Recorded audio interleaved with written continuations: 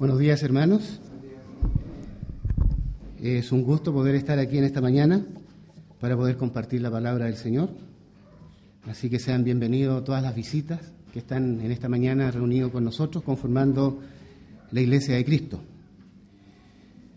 Antes de comenzar con el tema, quisiera hacer una aclaración. El tema de hoy es sobre la muerte, pero no voy a tocar aquellos puntos que tienen que ver qué es lo que sucede después de la muerte, ya sea el castigo eterno, ya sea la vida eterna, ya sea el Hades o el infierno. Solamente voy a acotar lo que es referente a la muerte. Cuando hablamos de la muerte, hay algunos que se les encrispan los pelos, o no es tema que se converse habitualmente, salvo cuando hay alguien enfermo y uno ya se empieza a preparar. ¿Pero qué podemos hablar de la muerte? Algunos dicen que han tenido experiencia con la muerte, de personas que clínicamente han muerto y van por un túnel, o los guía una luz, o simplemente tienen un desdoblamiento y ven desde la altura todo lo que están haciendo los médicos. Algunos ven la muerte que no creen en la resurrección, sino que en la reencarnación, y después de esa reencarnación, al final, de poder unirse con el nirvana o con el cosmos. Sócrates también, este filósofo griego, decía que la muerte, siendo una cosa o la otra, ya sea que hay conciencia y vida después de la muerte, voy a estar con mis amigos o los grandes filósofos y voy a poder consultar y aprender de ellos. Pero si no fuera así, no existiera la vida y todo queda en nada, y este es el fin, también dice, lo acepto porque descansaré de todas mis labores. Para algunos, los niños cuando mueren se convierten en angelitos. Otros, los muertos nos cuidan, nos ayudan, nos guían. Esto es en cuanto a la experiencia dentro de la sociedad. Pero ¿qué experimentaron aquellos muertos que Jesús resucitó? Como por ejemplo la hija de Jairo, el hijo de la viuda de Naín o Lázaro. ¿Tenemos registros en las Escrituras que ellos hayan contado alguna experiencia como las que mencioné anteriormente? Creo que ninguna. Por lo tanto, la muerte es un tema, y cada religión o cada secta o la misma sociedad en general tiene un concepto de lo que es la muerte. Pero ¿cómo debemos entender la muerte nosotros los cristianos? Desarrollaré este tema con la siguiente proposición, en 3 puntos. Primero, vamos a ver el origen de la muerte. Segundo, ¿qué es la muerte? Y tercero, ¿qué es morir? Así que le invito a que tomen sus Biblias para que veamos el tema en el libro de Génesis, capítulo 2.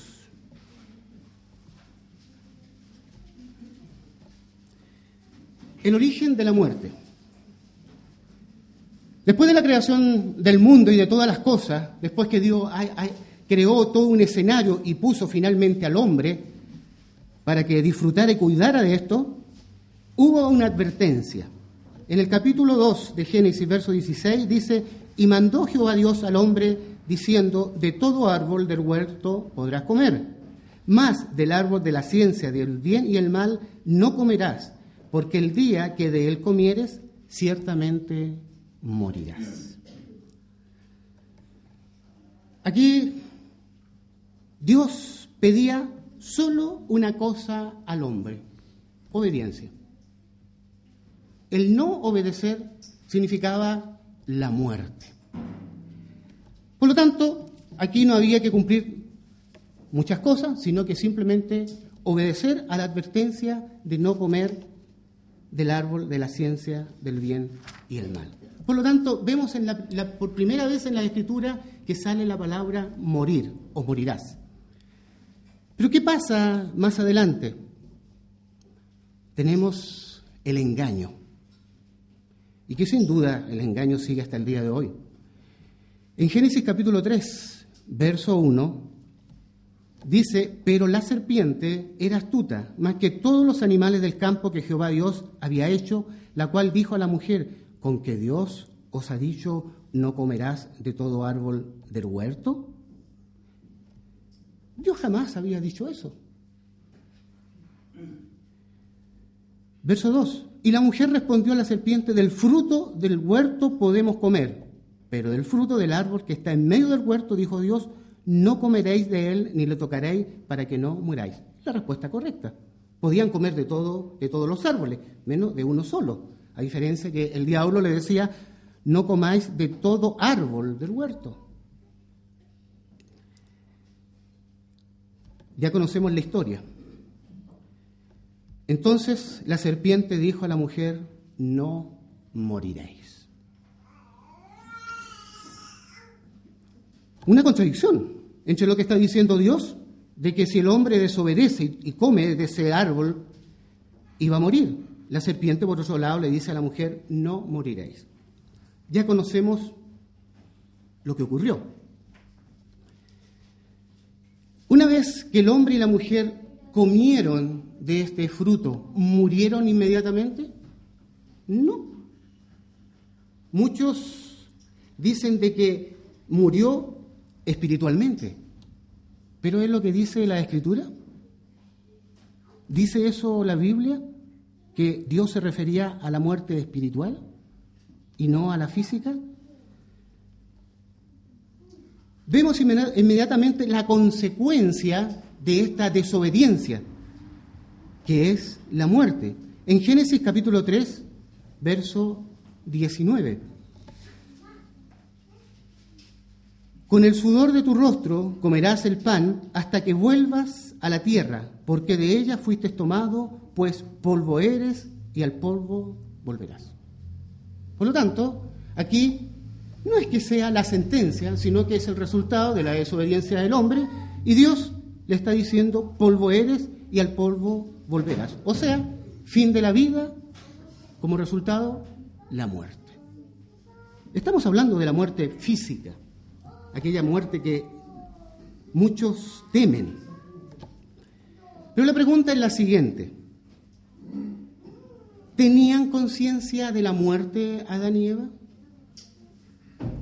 Si en realidad nunca la habían experimentado, si no habían visto nada morir, la muerte entra por ellos. ¿Entendían a cabalidad lo que Dios les estaba diciendo, que iban a morir? ¿Sabían ellos lo que era morir? ¿Le habrá dado una charla a Dios de lo que era la muerte?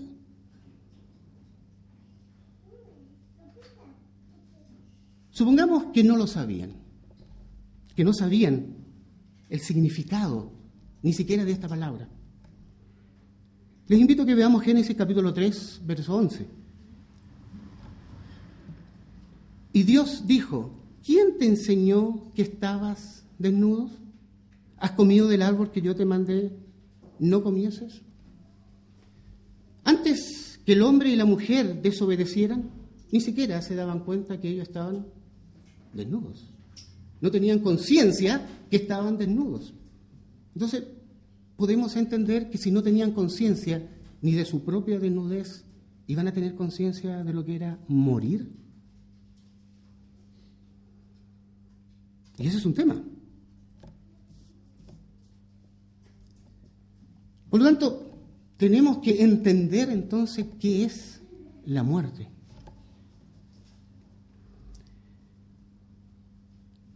Y fíjense que la muerte no comienza por un hecho natural, sino que comienza por medio de un asesinato. Génesis capítulo 4, verso 8.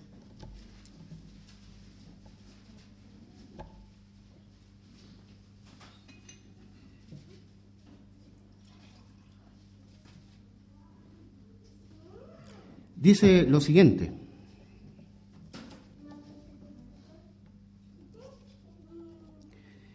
y dijo Caín a su hermano Abel: salgamos al campo. Y aconteció que estando ellos en el campo, Caín se levantó contra su hermano Abel y lo mató. Ya hemos visto el primer registro de lo que era morir, por lo que entendía Dios, por lo que podía entenderlo el hombre. Pero aquí vemos registrado la primera muerte, por lo menos humana, porque uno de estos dos hermanos criaba ovejas y sin duda se alimentaban de ellas, por lo tanto ya sabían lo que era morir, lo que era el final de la vida. De hecho, el mismo Dios sacrifica unos animales para cubrir la desnudez con pieles a Adán y Eva. La muerte ya había entrado. Entonces podemos entender que la muerte no entra por un hecho natural, sino que por medio de un asesinato. Un hermano mata a su otro hermano. Si veo que la vida es tan vulnerable, y si Caín vio de que era así la vida, que era tan fácil poder terminar con ella y provocar la muerte, entonces la muerte hay que temerle. ¿Y por qué? Porque lo que yo hice, lo pueden hacer conmigo.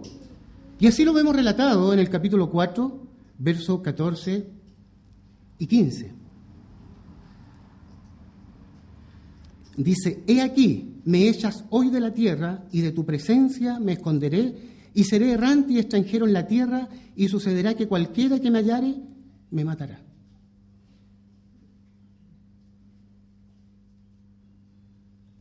Caín ya entendía a cabalidad lo que era morir y lo que era matar. Y sin duda hay un temor acá. Ahora me pueden matar a mí. Verso 15. Y respondió Jehová: ciertamente cualquiera que matare a Caín 7 veces será castigado. Entonces Jehová puso señal en Caín para que no lo matase cualquiera que lo hallara. O sea, de alguna forma está pidiendo protección para que no lo matara cualquiera. O sea, en definitiva, no tenía intenciones de morir o no quería morir. Hay un temor a la muerte. Una cosa de lo que tenemos que entender es cómo lo que Dios sabe de la muerte y lo que el hombre sabe de la muerte. Hasta este momento el hombre sabe de la muerte que la vida es vulnerable y que se puede quitar así. Y que morir es el término de la vida. Pero para Dios es mucho más allá de lo que nosotros podemos imaginarnos. Génesis capítulo 3, verso 13.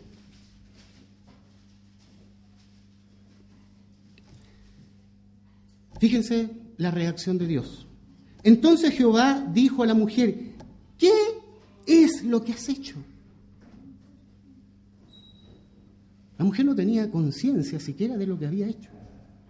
Y en el capítulo 4, verso 10, fíjese que la misma exclamación. Y le dijo: ¿qué has hecho a Caín? O sea, el hombre, para él ahora es fácil quitar la vida a otro, pero en realidad ¿sabe lo que está haciendo? Lo que hizo Eva, lo que hizo Adán, ¿sabían lo que estaban haciendo? A veces queremos saber mucho más allá de lo que se nos está permitido saber.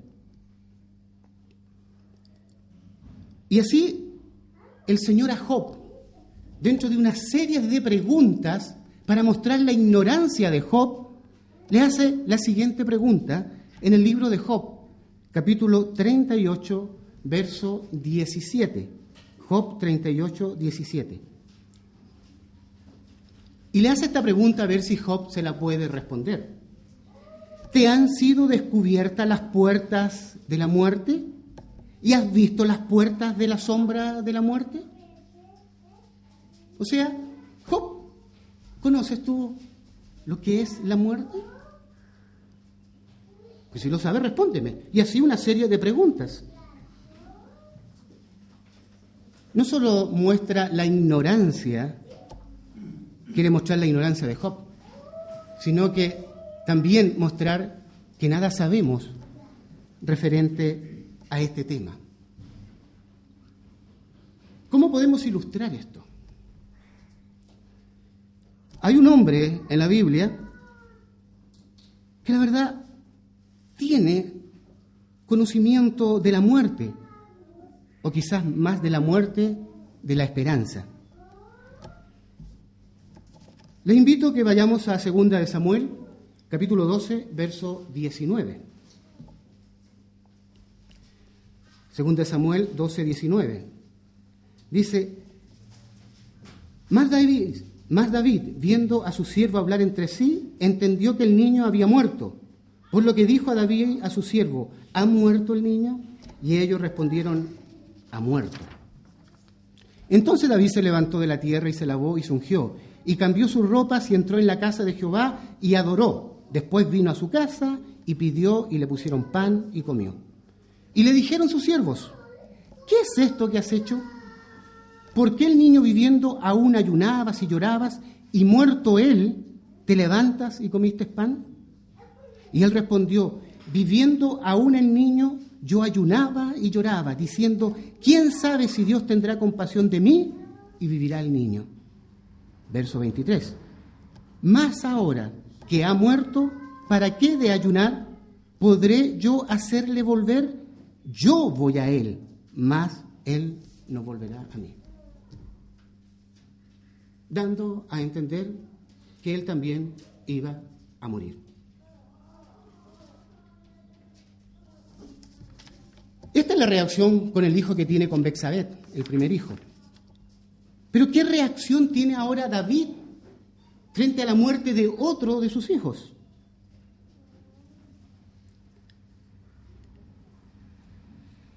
Segunda de Samuel, capítulo 18, verso 33.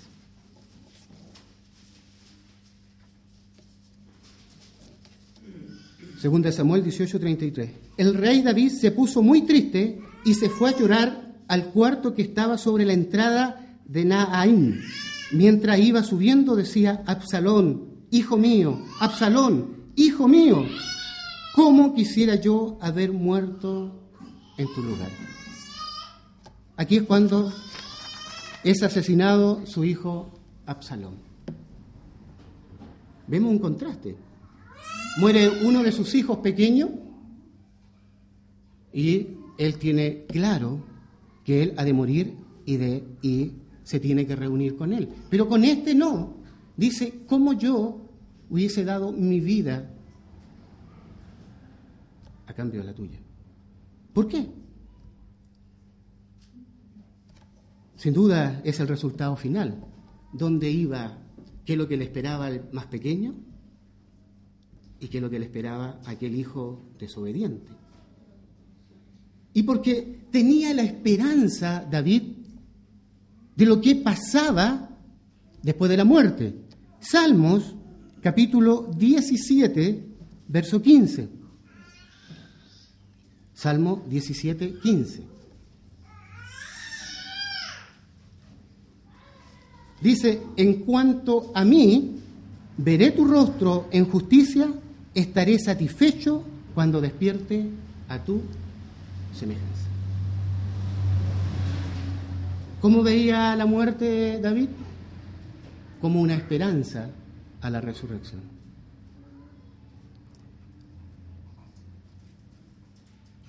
Entonces, este hombre tenía ya conciencia de lo que significaba la muerte e incluso estaba dispuesto a morir por uno de sus hijos.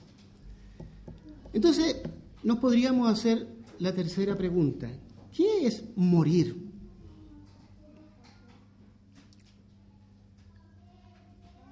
He tenido mis abuelos, que ya murieron, tíos, mi padre, hermanos que han muerto, hermanos consanguíneos,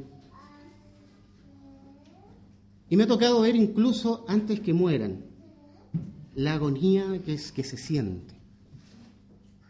No solamente la agonía que uno tiene en tener quizás algunos poderes mágicos para que pueda seguir viviendo, sino que la agonía del moribundo, la tristeza, la desesperación.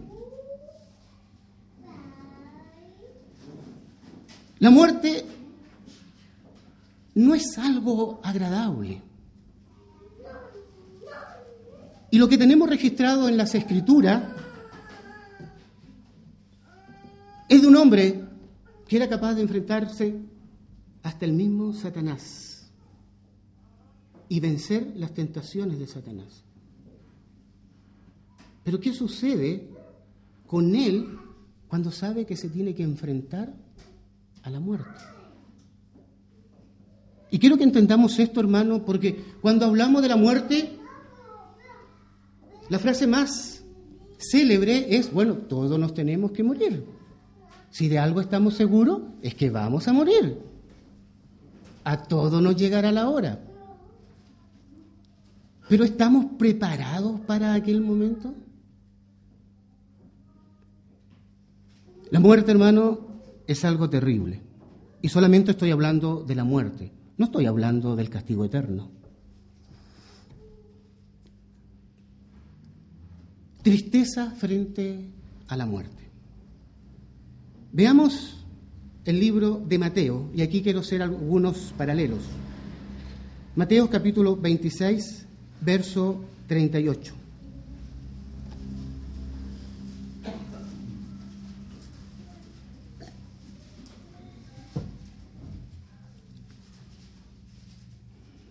Dice, entonces Jesús les dijo, mi alma está muy triste hasta la muerte. Quedaos aquí y velad conmigo.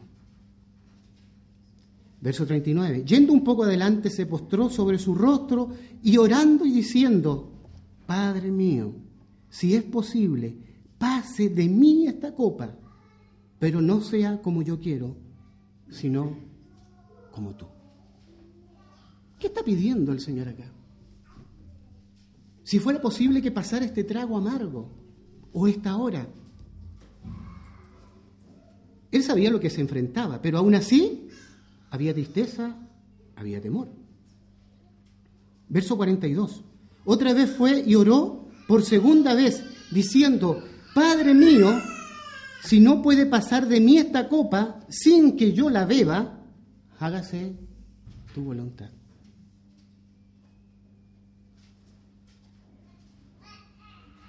Esta misma frase la repitió 3 veces. Verso 44. Y dejándolo se fue de nuevo y oró por tercera vez diciendo las mismas palabras. Una oración constante, pero con una sola petición. Si es posible, que yo no muera, pero que se haga tu voluntad. Si alguien sabía lo que era la muerte, era Jesús.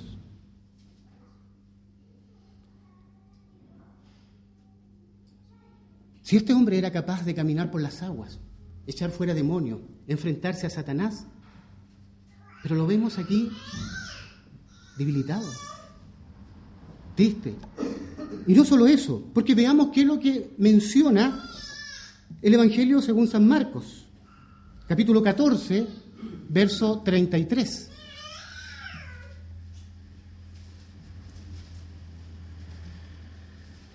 Dice, y tomó consigo a Pedro y a Jacobo y a Juan, y comenzó a entristecerse y a angustiarse. Y les dijo, mi alma está muy triste hasta la muerte. Quedaos aquí y velad. Verso 35. Yéndose un poco adelante, se postró en tierra y oró que si fuera posible pasara de él aquella hora.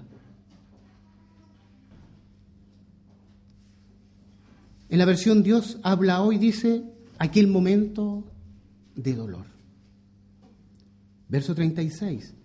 Decía, Abba Padre, todas las cosas son posibles para ti. Aparta de mí esta copa, mas no lo que yo quiero, sino lo que tú. ¿Qué está pasando con Jesús? ¿Por qué esta reacción? ¿Por qué está tan debilitado? Como lo relata Marcos, ¿por qué está tan triste y tan angustiado?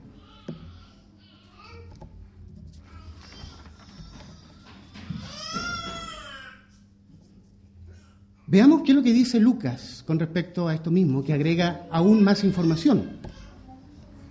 Lucas capítulo 22, verso 41. Lucas 22, 41. Dice: y él se apartó de ellos a distancia como de un tiro de piedra, y puesto de rodillas, oró, diciendo: Padre, si quieres, pasa de mí esta copa, pero no se haga mi voluntad, sino la tuya. Estaba tan debilitado, tan angustiado, tan triste, que en el verso 43 dice: y se le apareció un ángel del cielo para fortalecerlo.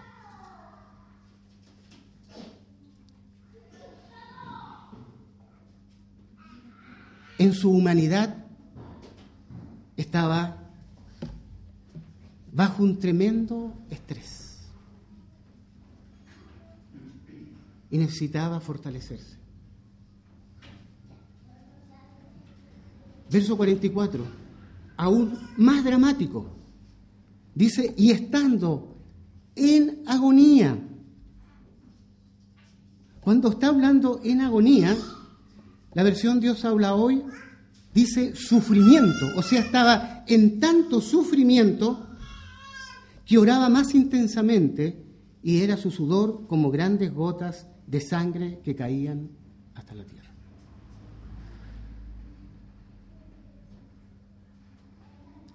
¿Por qué Jesús entra en agonía y en una desesperación antes de morir? Sin duda, sabía lo que era la muerte. Sabía a lo que se enfrentaba. La muerte. Hemos visto ya la agonía que tiene el Señor antes de enfrentarse a la realidad de la muerte, pero vamos a ver ahora lo que ocurre en la cruz. Según el Evangelio de Mateo, Mateo capítulo 27, verso 46.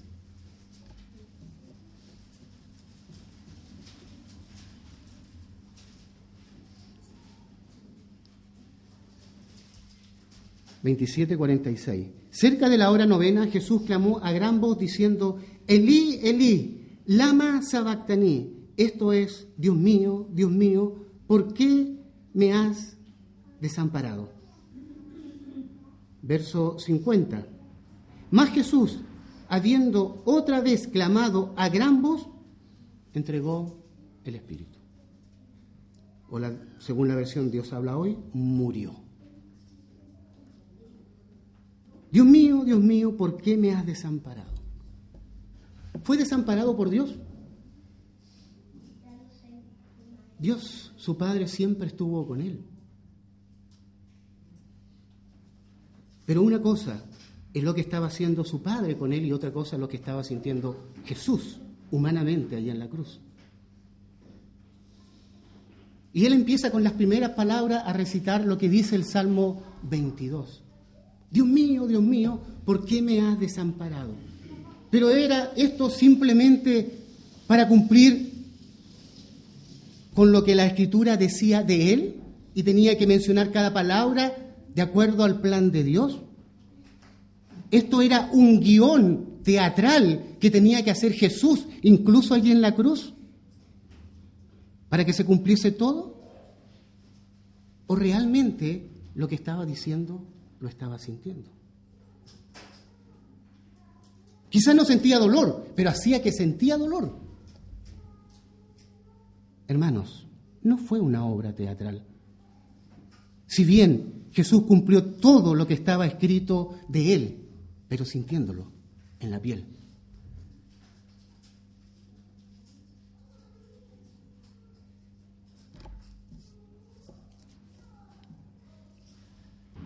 El verso 50, habiendo otra vez clamado a gran voz,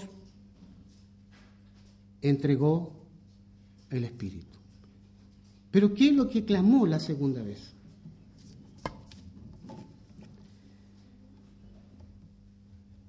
Según el Evangelio de Marcos, Marcos capítulo 15, verso 37.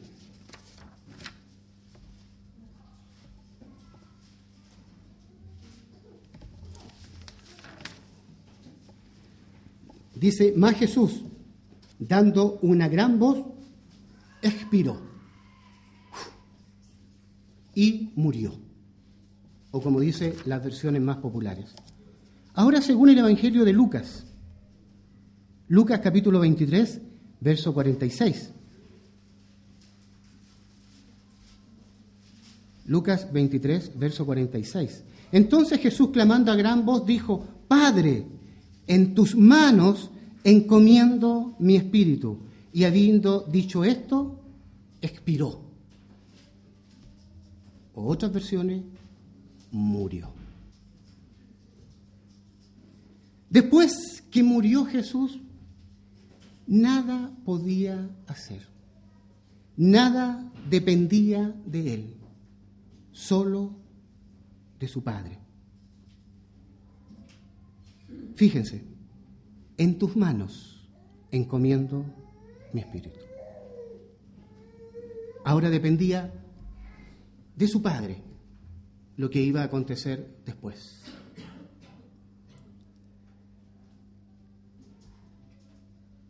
El escritor del libro de Hebreos, en el capítulo 2, verso 9, dice lo siguiente, Hebreos 2:9, pero vemos a aquel que fue hecho un poco menor que los ángeles, a Jesús, coronado de gloria y de honra, a causa del padecimiento de la muerte, para que por la gracia de Dios gustase la muerte por todos. En definitiva, Él ha muerto por cada uno de nosotros.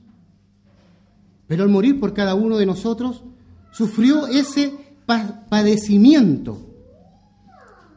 Y cuando vamos a la etimología de la palabra padecimiento en griego, que es patos, es sufrir, experimentar dolor, malestar físico o psíquico.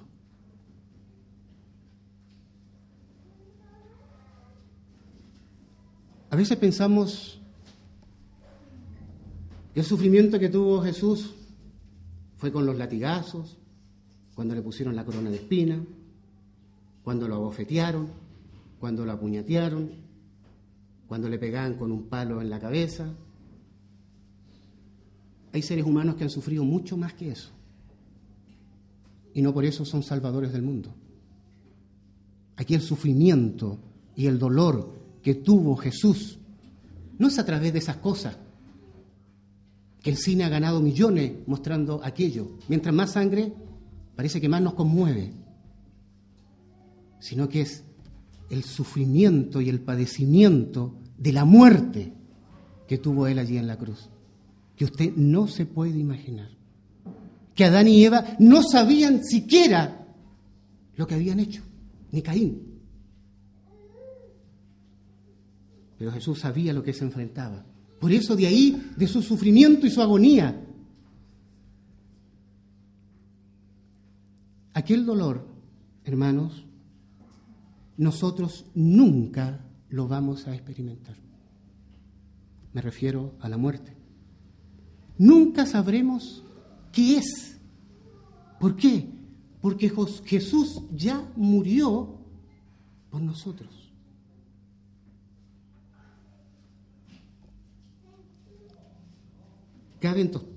Cabe entonces la pregunta, ¿qué le espera a los que mueren en Cristo? Este mensaje es para la iglesia, no es un mensaje evangelístico, ni es un mensaje del castigo eterno que van a tener aquellos que desobedecen, sino para que nos consolemos de que Jesús murió por nosotros allí en la cruz. Pero ni siquiera nos podemos imaginar lo que es la muerte. Es tanto que Él hace que hagamos algo cada primer día de la semana a través de algo simbólico, de comer el pan, que es su cuerpo, y de tomar del jugo de la vid, que es su sangre. En algo simbólico. ¿Pero para qué esto? Dice que para que anunciemos la muerte del Señor Jesús hasta que Él venga. desde antes y después de Cristo, la Biblia está manchada con sangre y con sangre de un inocente. Y es lo que venimos hoy día a recordar y anunciar su muerte. ¿Qué nos espera a nosotros? Sin duda, hermano, tenemos que valorar esto. Aquellos que hemos visto la película Rescatando al Soldado Ryan, el sargento con su pelotón lo hizo todo para rescatar a este muchacho. Porque de 3 hijos que tenía una madre, solamente le quedaba uno vivo, los otros 2 habían sido muertos en la guerra. Luego el soldado Ryan, con su familia, con sus hijos, con sus nietos, bisnietos, se acercan a la lápida de aquel sargento que dio su vida por él y recordó aquel momento que le dijo: soldado, sea digno de esto. Aquel sargento había dado su vida, dejado su familia, todo por la vida de un joven. ¿Somos dignos de la muerte de Cristo? ¿Nos comprometemos con Él cada primer día de la semana? ¿Venimos a renovar el pacto cada primer día de la semana? ¿Nos conmovemos al beber del jugo de la vid y del pan? ¿Qué nos espera?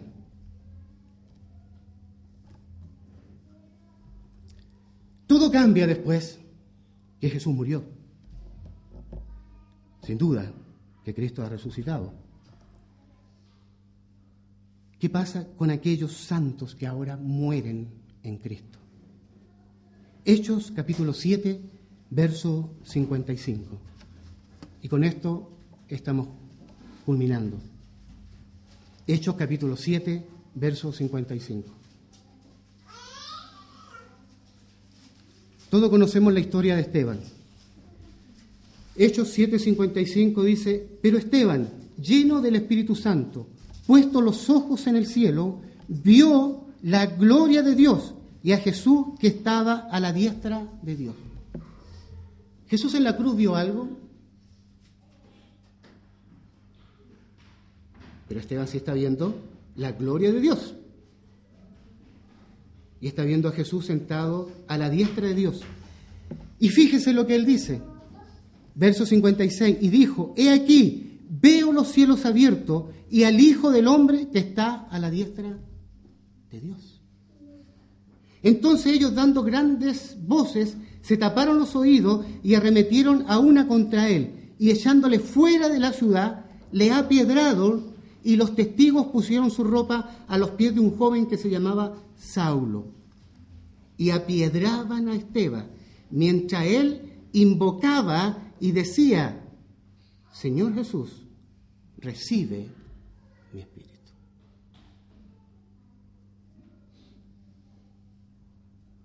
Así como Esteban, hermano, no vamos a pasar por ese umbral por el cual el Señor Jesús pasó. Jesús jamás vio los cielos abiertos. Jamás vio algo extraordinario.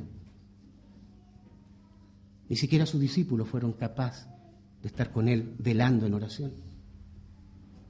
Pero ¿qué queda para nosotros? Sin duda, hermano, creo firmemente en esto, que cuando nos llegue la hora vamos a ver lo que Esteban vio.